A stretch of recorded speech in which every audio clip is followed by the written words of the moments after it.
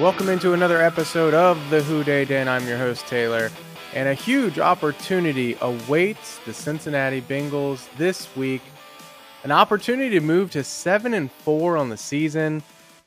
I know every time we win, I'm just elated to add another win to the win column, especially since I was a little more pessimistic coming into the season.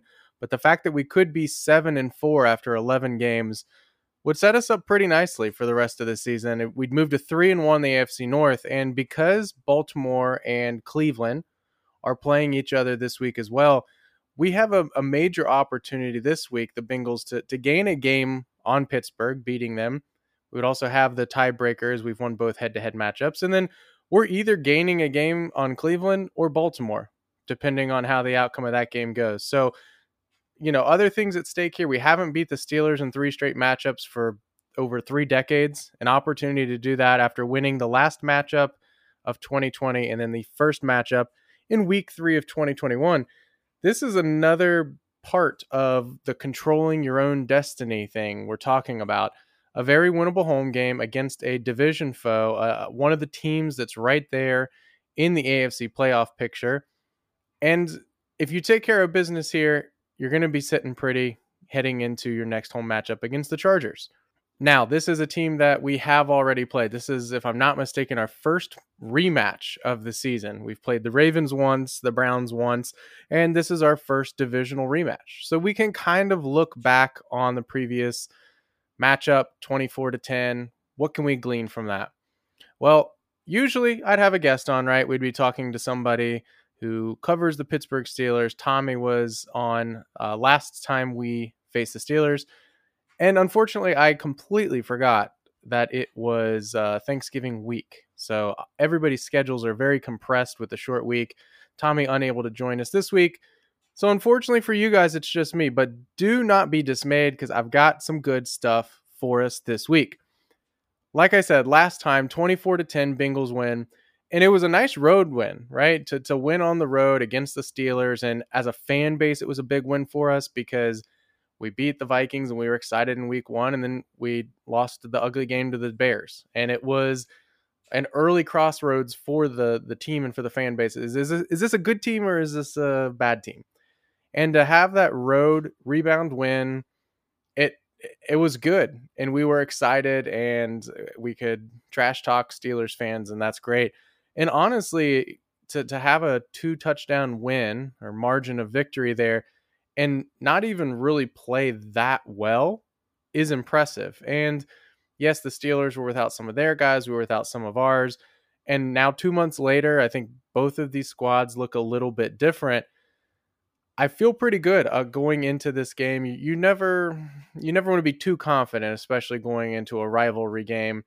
I felt pretty confident going into the Browns game. I knew the Browns were good, but I didn't think they were plus 30 against us good. But that's how that game went. So you don't want to be too confident. But I do feel like when you look at these teams on paper and kind of look back at the last matchup as well, things are trending upward for the Bengals. The last matchup, we had the 2 interceptions that set up short fields for our offense, and those drives ended up resulting in touchdowns. Really, if it hadn't been for those, we might have been talking about a very different game. 24-10 was a pretty dominating game, but it was really from the defensive perspective. The defense played very well, beginning to end for the most part, limited any big plays. The offense sputtered a bit. Luckily, they were gifted a couple of short fields we were able to capitalize on. But even after getting a 24-7 lead, the offense then closed the game out with punt on 3 straight 3-and-outs, and then to end the game, a couple kneel downs. So fortunately, our defense bailed us out there, and they played well enough to keep the Steelers out of the end zone really in the fourth quarter, where they could have made a run as our offense was sputtering.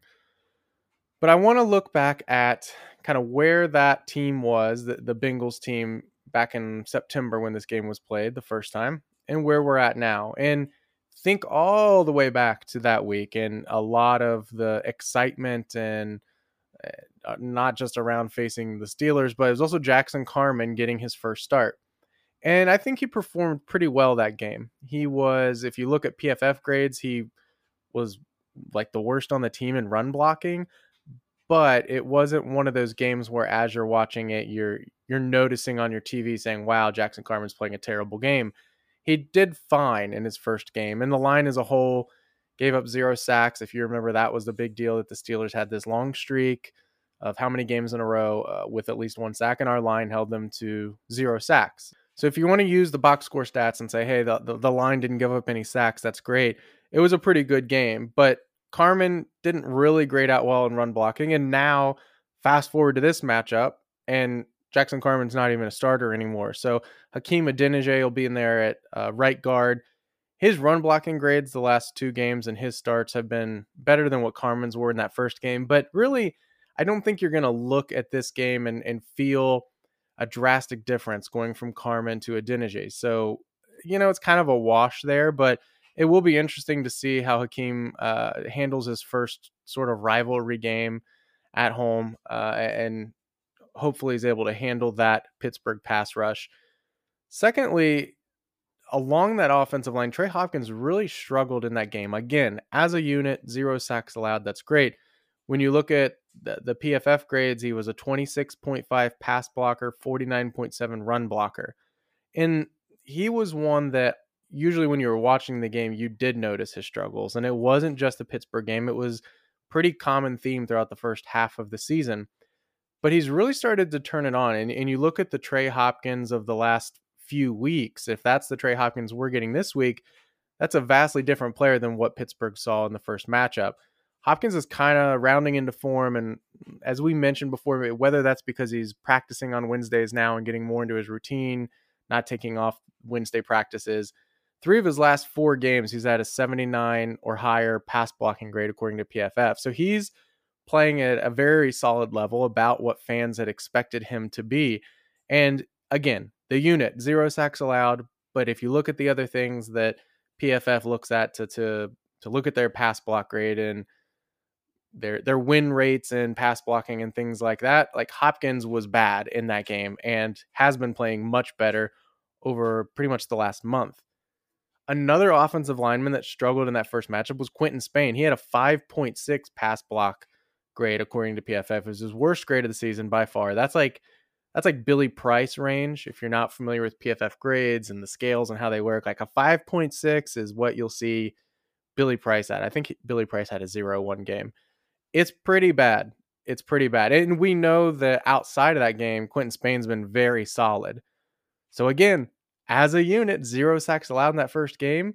And yet Hopkins really wasn't playing at the level he's playing at now. Spain had his worst game of the year. We still gave up 0 sacks. Spain's been really solid. He's given up 4 pressures in the 6 games since Pittsburgh. With a tiny asterisk there, I did remove the Cleveland game. Quentin Spain did struggle in the Cleveland game, no doubt about it.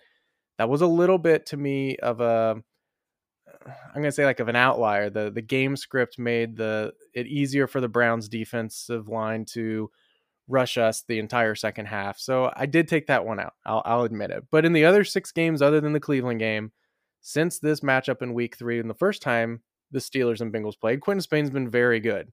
So we potentially have 3 linemen there. If you look at maybe Adeniji, Carman's a wash, but maybe Adeniji is slightly better, and Trey Hopkins is playing better. Quentin Spain's playing better. He won't have as bad of a game as he had the first matchup. At least 3/5 of our line there is improved. And maybe most importantly is it's the 3 interior spots, which earlier in the season, that's where we saw the line struggling the most, is Burrow consistently getting the pressure up in his face. I think it's a little bit easier for a quarterback to navigate around a pass rush that's coming off the edge, right? You can step up in the pocket. You can potentially scramble. When you're getting it right up the middle into your face, it limits what you're able to do a little bit. And I think our linemen did an okay job. They did pretty good against the Raiders with those 2 pass rushers they have there. And really, I would say that our linemen are the strength of our offensive line. Riley Reif and Jonah Williams are the 2 that I'm usually least concerned about week in and week out. So going into this game, I actually feel pretty good about our offensive line. Now, we have to recognize TJ Watt will be back, and he missed the first game, and that makes a big difference. We'll talk about him later. But as far as the offensive line goes, for a unit that gave up 0 sacks in that first matchup and didn't even really play that well when you look at the numbers and the advanced metrics from PFF. I feel pretty good about this line being able to give Joe Burrow necessary time to make the throws he needs to make. Speaking of Joe Burrow, first matchup, he was efficient, very low volume, kind of a weird game stat sheet wise, only 14 of 18, 172, but 3 touchdowns. The offense as a whole was really, I guess, like efficient is the word you would use to describe it. His passing stats were, less than stellar. The offense only had 12 first downs on the entire day. One of them was via penalty from the Steelers. So really 11 first downs that you earned, 3 of 9 on third down, 268 total yards. Like, it was just one of those games where your offense was efficient, but I wouldn't say it was an exciting performance from your offense by any means. And early on, we saw Joe Burrow in the season. I don't know if conservative is the right word. He looked tentative. He didn't look as confident as we had seen last season before the injury, and that was to be expected. We've now seen Joe Burrow get back into kind of a bit of a higher volume in his pass attempts. He's averaging 34 pass attempts a game since this past Steelers matchup. I don't know that he's going to throw it 34 times a game. I think he's going to throw it more than 18 times in this game. I think Mixon will be leaned on again, and we'll see how that plays into this matchup. I'll talk about Mixon as a matchup that maybe we're able to exploit a little bit later, but this could be a game that I think plays out similarly to the Raiders game from last week, where when you look at Joe Burrow's numbers from last week, 20 of 29, 148 yards, 1 touchdown, no picks. It's not sexy, and it's not blowing the doors off your fantasy team, helping you at least. But it got the job done, and they were able to rely on the running game, especially Joe Mixon. So I think this could be a similar type of game because we'll touch on some of that later. But I don't know. I think it was a weird game for Burrow last time, but whether he throws it 18 times or 34 times, I don't think you can argue that the version we have of Joe Burrow right now, while he is throwing it more, which means prone to more mistakes, more interceptions we've seen, and a little bit more sloppy play, we've at least seen him grow in comfortability. And you can't deny that when you watch early in the season versus now. His mobility, navigating the pocket, his pocket presence, that's all improved every single week. And so, again, when you look at now Joe Burrow of late November versus Joe Burrow in September, completely different dude, and I think it's for the better. If you want to move to the defensive side of the ball in that first game, really edge pressure, the same old story. Trey Hendrickson and Sam Hubbard combined for 9 pressures, a couple of sacks. Interestingly enough, I think it was I don't have it pulled up right now, but I think PFF only credited the Steelers' offensive line with allowing 1 sack. So they only credited the offensive line with allowing 1 sack, but the Bengals had 4 sacks on the day. Sam Hubbard, Trey Hendrickson, Cam Sample, and BJ Hill. So a lot of those were on Big Ben, and his lack of mobility plays into that and whatnot. But when we get back to the edge, Trey Hendrickson, he's got a sack. I think he's in 6 straight games he's had a sack. 1 game this season that he didn't have a sack, I believe. He's been pretty consistent. You can't really, game in and game out, you're relying on him to get pressure. And we've seen the games where Sam Hubbard is able to be a nice complement on the other edge. We saw last week the impact Sam Hubbard had against the Raiders. It makes it difficult for these teams when you're worried about more than just one guy on that defensive line. And especially because the Bengals aren't blitzing at a heavy rate, we really need to be able to rely on that front 4 to generate the pressure that we need. And I think we've seen much of the same out of them. So you look back to that Steelers game and say, yep, Trey and Sam had a couple sacks. We had 4 as a team. I think it's a pretty similar performance we might expect out of them this week. I wouldn't say that unit's regressed. I would say they've actually been pretty consistent throughout the whole season. One area I would say defensively I'm slightly concerned about is the missed tackles. And it really was the main talking point after the Jets game and the Cleveland game. But those weren't really the only 2 games this season where we saw those issues emerge. Against the Steelers in the first matchup, the Bengals had 11 missed tackles, 5 of them by Hilton and Apple combined. A lot of those tackles, if you remember, there was a lot of dump offs to Najee Harris and short area behind the line of scrimmage. some of them were there. So your DBs are coming up and not making the tackle on Najee Harris. And the Bengals cleaned that up last week against the Raiders. They looked better. We mentioned the gang tackling and being able to wrap up and not rely on guys just one-on-one being able to make tackles. I'm hoping that that is the same type of swarming defense we see this week against the Steelers, because Pittsburgh does have some guys that are like, I think that's how Pittsburgh would want to beat you, is if they could run the ball, which they have not done very well so far this season. They would want to do that. But based on where Ben Roethlisberger is in the state of his career, he's not throwing 60-yard bombs the entire game. Remember the days of Antonio Brown and kind of stretching the field that we would see. They don't do a whole lot of that very well. I think they would love to be able to complete the short, quick passes to help their offensive line that's not very good, and then let Najee Harris, Deontay Johnson break tackles and turn their 2-yard passes into 7-yard gains. They would love to do that. It's going to be on the Bengals to make sure they're making those tackles the first time to eliminate any big plays. From the Pittsburgh perspective, last matchup, they were without TJ Watt and Alex Highsmith. They're two better defensive players they have. TJ Watt, obviously one of the best in the league. That's going to make a difference. TJ Watt has 9 sacks in the 6 games since the first matchup that he missed. Highsmith has 4 sacks in the 7 games he's played since that first matchup that they missed. So those two guys combining for 13 sacks since the week 3 matchup that they missed, they're two forces to be reckoned with. And we've mentioned a few times this season, whether it's Myles Garrett, Khalil Mack, like we faced some good defensive linemen that have the potential to wreck an entire offensive game plan. And TJ Watt's no different. He's very good at getting upfield, strip sack. Like he's a ball hawk type of defensive lineman too, right? He's not just thinking get the sack. He's thinking strip the ball, recover the fumble. Very active on the edge. So that's going to make a difference for them. For Pittsburgh also, they didn't have Deontay Johnson last time. They did have Juju Smith-Schuster, who is now out for the year, but Deontay Johnson wasn't there. And I would say arguably, maybe not even arguably, Deontay Johnson's more important for their offense than Juju Smith-Schuster has been the last couple of years. Deontay Johnson is Big Ben's first, second, third option on every pass attempt, it seems like.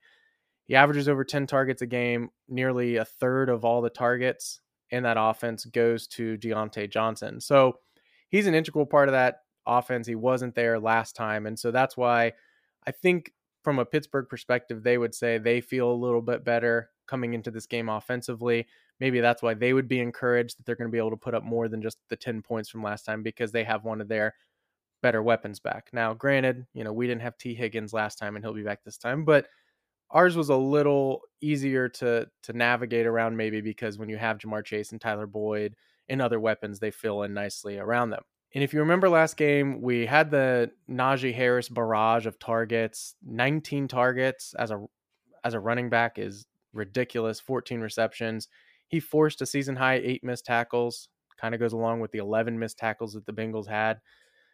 It was a really weird game plan, and I'm not sure if that's how they intended it to be, but just constantly throwing short. 13 passes were behind the line of scrimmage. 13 pass attempts behind line of scrimmage.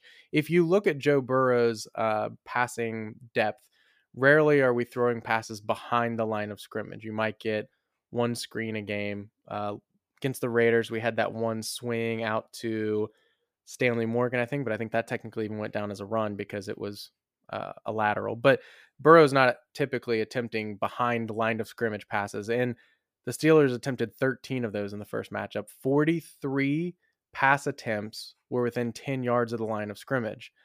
So they were really hammering that short area of the field. The average depth of target for Ben in that game was 5.6 yards. It's his lowest of any game. We've seen that number come up a little bit as of late. I would guess Deontay Johnson helps with that a little bit. And that was just such a weird game to watch. And I think credit goes to the Bengals defense, because they do a pretty good job of the way they're playing is we don't want to get beat deep. We don't want to give up a big play. We'll keep everything in front of us. And so Pittsburgh kept, taking what we were giving them, and we were only giving them a few yards at a time. So it was a weird game. I'm not sure we're going to see that same type of game plan from Pittsburgh. I think they might try to get a little bit more vertical with Chase Claypool this game. than they did the first time around. So enough looking back at the first matchup in week 3. Let's look forward to this Sunday and the matchup number 2, this one in Paul Brown Stadium against the Pittsburgh Steelers. There are some keys to the game, and as I wrote them down, I'm looking through them and I'm like, well, most of these are kind of no-brainer things, right? These are things you want to do in every game. But I wanted to get a little bit more nuanced into why it's important. Or so for example, the first one I put run the ball, which is a little ironic because as I've said before, I don't love the mantra of it's getting colder, AFC North football, you got to run the football. Joe Mixon needs 25 carries because I think you have to let the game you play within what the game's giving you. So what's Pittsburgh going to give us? Are they going to sell out to shut down Joe Mixon? Well, then I'd rather you not run it into a brick wall 25 times. I'd rather you use the short passing game as an extension of your run game if it's not working. I don't like it when, and Zach Taylor does a pretty good job of this, of coaches getting rigid in we're going to establish the run and we're going to keep establishing it. Every first down is a run, every 2nd and 2 is a run, those types of things. But in this case, I think the Bengals do need to run the ball because I think they can run it well. The Steelers' defense has given up at least 96 rushing yards in every game except for one. I think that was back in week 2 against the Raiders. They gave up less than 96 yards. Other than that, every other game, at least 96 rushing yards. Before their bye week, they were giving up 108 rushing yards a game. And they've now played 4 games since the Steelers' bye week, and they've averaged 155 rushing yards against them per game in those 4 games. 155. So it's a run defense that can be exposed, and it's not just a run defense that can be exposed. If you look at where they've been exposed most, they've struggled a little bit against wide runs. And we know that Joe Mixon excels in this wide zone scheme and that they're going to run it a lot. A few weeks ago, Pittsburgh plays Chicago. David Montgomery, the RB1 there in Chicago, goes 7 carries, 44 yards on wide runs alone. DeAndre Swift, 2 weeks ago, Lions and Steelers have a riveting tie game. DeAndre Swift goes 21 carries, 94 yards on wide runs. Just on wide runs. So again, that's not his final stat line. Any other runs on the inside lanes aren't counted. We're just talking on wide runs left or right. Last week, the Chargers didn't run it very much volume-wise, but if you look at what Eckler did do, Austin Eckler, 5 carries, 25 yards, so still 5 yards a pop, and a touchdown on wide runs.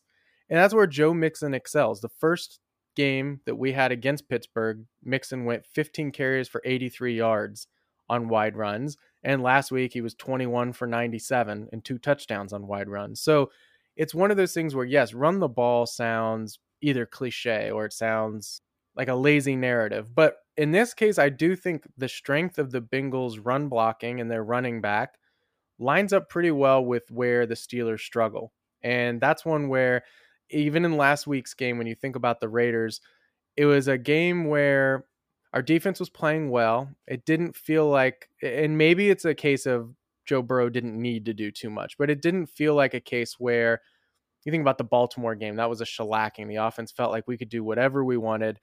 Same thing with the Lions. Once they got on track there in Detroit, they played very well offensively. Last week, we put up 32, but it didn't feel like an explosive 32, right? 19 of those came in the fourth quarter, and they came, Joe Mixon, we're trying to kind of ice the game away there, and he gets a touchdown at the end.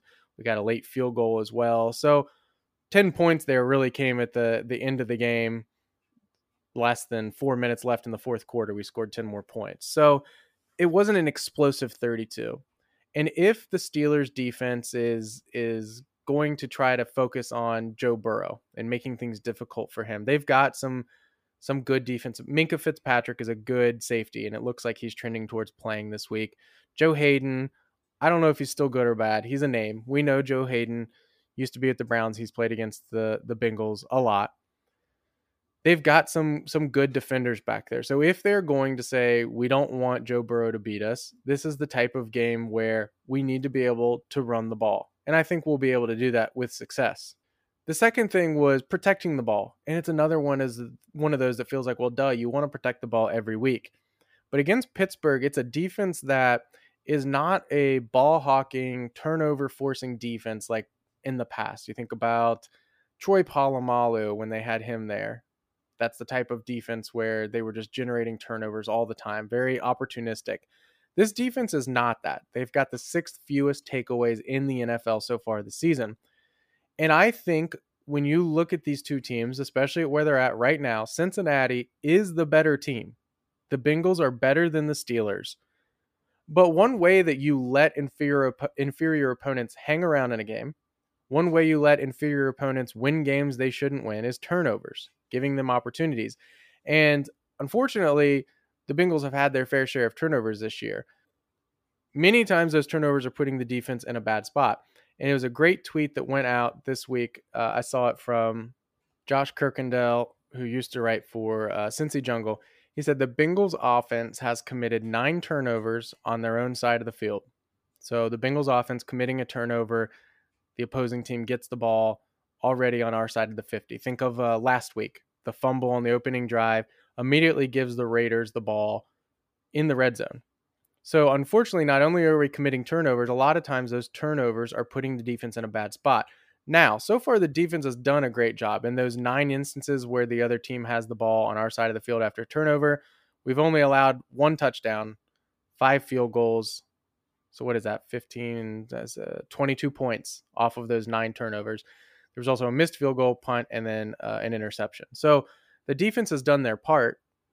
But do you really want to rely on that week in and week out that, hey, if we turn the ball over in the red zone, our defense will hold them to 3? I mean, I don't really want to rely on that. It's nice that it's worked out so far, but I'm not sure it's something that I want to say is necessarily sustainable. And you don't want to put your defense in that position anyway. So I think if the Bengals are able to limit the turnovers, and they were last week, right? Off to a rough start. You had the fumble on the first drive, and our defense held strong, 3 points allowed only. After that, though, a fairly clean game from the offense, no more turnovers after that point. If we're able to replicate that, I think we'll be, not shooting ourselves in the foot is going to be a huge part of our success offensively. The third key area offensively, I think, is staying ahead of the chains. In the first Bengals-Steelers matchup, Cincinnati averaged 7 yards per play on first down. So first down, on average, we're getting 7 yards on that play, setting up, I guess, on average, a 2nd and 3. In week 6 and 7, arguably our 2 best offensive performances of the year against the Lions, against the Ravens, we averaged 6.2 yards gained on first down. When you think about the possibilities of your offense and what your playbook kind of opening up on 2nd and 3, 2nd and 4, 2nd and 2, that's where you're not necessarily bound to. You get a negative play, you get penalties that put you behind the chains. 2nd and 12, you're probably not going to run the ball because unless you get 6 yards, you're going to be sitting on a 3rd and long. If you are on 2nd and 5 and then you don't stay ahead of the chains and you take a loss of yardage or take a sack, you're looking at 3rd and 11, and you don't want to put your offense in 3rd and long situations, especially with pass rushers like the Steelers have and TJ Watt, because you're obviously putting your offensive line in a difficult position where they're going to be forced to block a defensive line that knows this team's going to be passing. So we're pinning our ears back and going. If they can stay ahead of the chains, eliminate some of those or decrease some of those negative yardage plays, whether it be sacks, whether it be penalties, whether it be some of those runs and tosses that go for -3 yards, eliminate some of those, keep those in the 4 to 5 range. If you can have 4 to 5 plays a game where you're getting negative yardage and it's only 1 or 2 yard losses on a run, that's way different than if you're having 6, 7, 8, 9 plays where you're going backwards. Makes it difficult on your offense. And I think, protecting the ball, turnovers, and not being able to stay ahead of the chains, that's really us being our own worst enemies. That's the only way I think our offense is going to really struggle this game is if we shoot ourselves in the foot. We should have success running the ball. If we protect the ball, I am confident in our ability to score. And I'm not sure that the Pittsburgh offense has the firepower to keep up with us. Now, defensively, another obvious key, sounds obvious, is limiting penalties. And I think it's especially important against Pittsburgh. We know Pittsburgh is going to try to bait us into penalties. If I'm not mistaken, in week 3, I believe they tried to bait Jermaine Pratt into a penalty, or maybe he was trying to sell a penalty. Foggy memory. But either way, we know how the Steelers operate. We saw some of the dirty plays last week against the Chargers where Cam Hayward apparently was just trying to catch his balance, and so he needed to punch Justin Herbert in the stomach. But all that to say, we know how they play. So whether it's defensive pass interference penalties on underthrows from Big Ben, or whether it's unnecessary roughness stuff, I think, especially with the way the first game went, Bengals winning in convincing fashion on the road, comments from Tyler Boyd about the team kind of quitting, Pittsburgh kind of quitting, I think they're going to be even more motivated. And sometimes motivation can be kind of overblown, right? Like you would think teams are pretty motivated every game, especially when they're in the hunt for the playoffs, especially when they're playing a divisional foe. But there has to be some of these things that give you a little extra oomph. And I think this could be one of those games where we see a little bit extra from Pittsburgh. And they want to beat us not just because they want to beat us, but they're a game behind us or half a game or whatever it is in the AFC North. If Pittsburgh beats us and moves to 6-4-1 and we're at 6-5, they're ahead of us then in the AFC North standings. Like, this is a big game for them as well. First matchup, the Bengals actually committed 10 penalties in one of their sloppier performances of the year.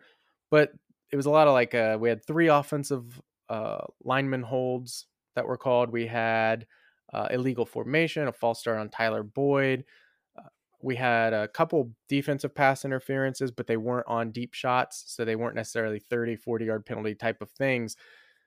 Not great to have 10 penalties, but a lot of those were self-inflicted as opposed to being undisciplined, like the unnecessary roughness type of stuff. So I think if our defense commits penalties and extends drives for Pittsburgh, we're in trouble because Pittsburgh is going to need all the help they can, I think, to move the ball consistently on this defense. I think what we saw last week was a return of the defense we saw the first couple months of the season before the 2-game losing skid. We're our own worst enemy on defense as well. Whether it's missing tackles, whether it's committing penalties, extending their drives, and then on offense, we know penalties can kill our drives as well, turning those 2nd and 2s into 2nd and longs or whatever it may be. So limiting the penalties defensively will be huge, and showing the discipline that Zach Taylor teams have really shown pretty well throughout his tenure, especially this season. The next key was limiting Diontae Johnson and Najee Harris, yards after catch. I kind of talked about that already, but I think Big Ben is going to, those 2 guys are going to see their targets. I would say between those 2, you're talking 15 to 20 targets between those 2 guys. It's okay to let them catch the short passes as long as you're wrapping up, making the tackles. Let Pittsburgh nickel and dime us down the field. They kind of did that in the first game on their one drive after being down 24-7, right? Which it was a little different because we obviously held a 2-score lead, 3-score lead. And when you would think the Steelers would be trying to move the ball quickly down the field, they took 9+ minutes off of the clock. But it was a lot of short stuff. I think Chase Claypool is he's their lone deep threat. I think he's going to get some of those shots, and he's good. Keep in mind, he is prone to offensive pass interference, and I just don't think, though, Big Ben's arm is one that's going to be trusted to regularly throw deep.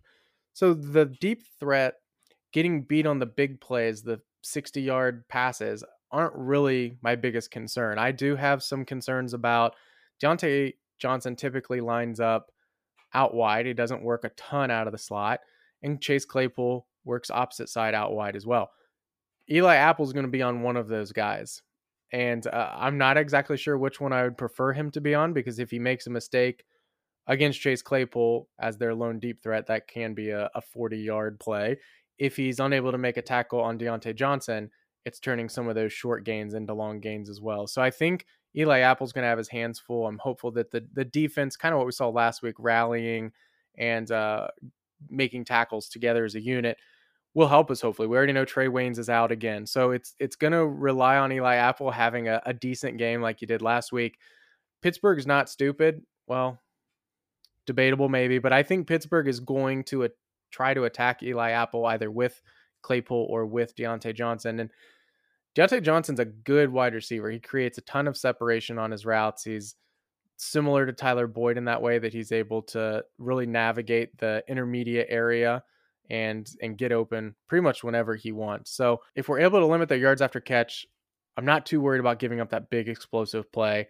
And I think we'll be able to hold them under the mid-20s. I think if we can hold them under mid-20s, they're not going to be able to keep up with our offense. As you can guess, my fantasy start for the Bengals is going to be Joe Mixon, because I think he will get a pretty good workload, and I think he'll be rather involved in, again, strength versus weakness here. I think he's going to have some success running the ball. Pittsburgh side, I mean, if you have Najee Harris, you're starting him just because his volume is insane. If he's not having success running the ball, they'll throw it to him 10 times. And you're starting Deontay Johnson too. I think even if Awuzie is on Deontay Johnson, Deontay has the ability to get open and is going to see, again, he's going to be peppered with tons of targets. He sees nearly a third of the pass attempts Ben Roethlisberger throws goes to Deontay Johnson. So if we assume Ben's going to throw it 30, 40, 50 times, I mean, 10, 12, 15 targets for Deontay Johnson's not out of the question. So you're going to chase that opportunity, especially in PPR leagues as well, where Deontay could rack up some catches. I'm interested from the Bengals wide receiver trio. I'm not ready to deem one of them a start of the week. Ja'Marr Chase played pretty well in their first matchup. While he didn't have a ton of yards necessarily, 4 for 65, he did have 2 of those 4 catches go for touchdowns. Boyd had a touchdown in the first game, 4 for 36. I believe that was the play over the middle where he broke a couple tackles and then dove into the end zone as well. T. Higgins didn't play in that first game. If you look back to last season in the lone matchup where Joe Burrow played against the Steelers, T went for, I believe it was 7 for 115 and a touchdown. So, you know, I don't know whether that's a key to this offense, that he's going to excel again against the Steelers this year. Different personnel, different team out there, especially having Ja'Marr Chase changes things a little bit for T. Higgins. T's been he's been a little bit off this year. I keep waiting for this huge performance from him, and he struggled a little bit with drops, hasn't been separating very much, and unfortunately it just seems like a lot of those 50-50 type of balls are more like 25-75 right now, not coming down with many of those, so that's hurt his production as well. But I'll be interested to see which of our receivers is able to step up. I don't know if they're going to focus their coverage on Ja'Marr Chase, who really hurt them last time with the 2 touchdowns, in which case, you know, better for Tyler Boyd and T. Higgins to eat. And we know Joe Mixon's going to get his touches as well. In the end, I'm predicting a Cincinnati win. I think Cincinnati's going to win somewhere in the 30-20 range. Again, I think our defense, pending self-inflicted wounds, is going to be able to slow down this offense, is going to be able to make it difficult for them to move the ball up and down the field. The Pittsburgh offensive line has not been very good this season, and I know the spread's actually, I think, changed a little bit, because I think the Bengals started at like 2 or 2.5 point favorites. It's currently sitting at Bengals 4.5 point favorites, over under of 45. So they're thinking like a 24-20 game, 25-20 game, something like that.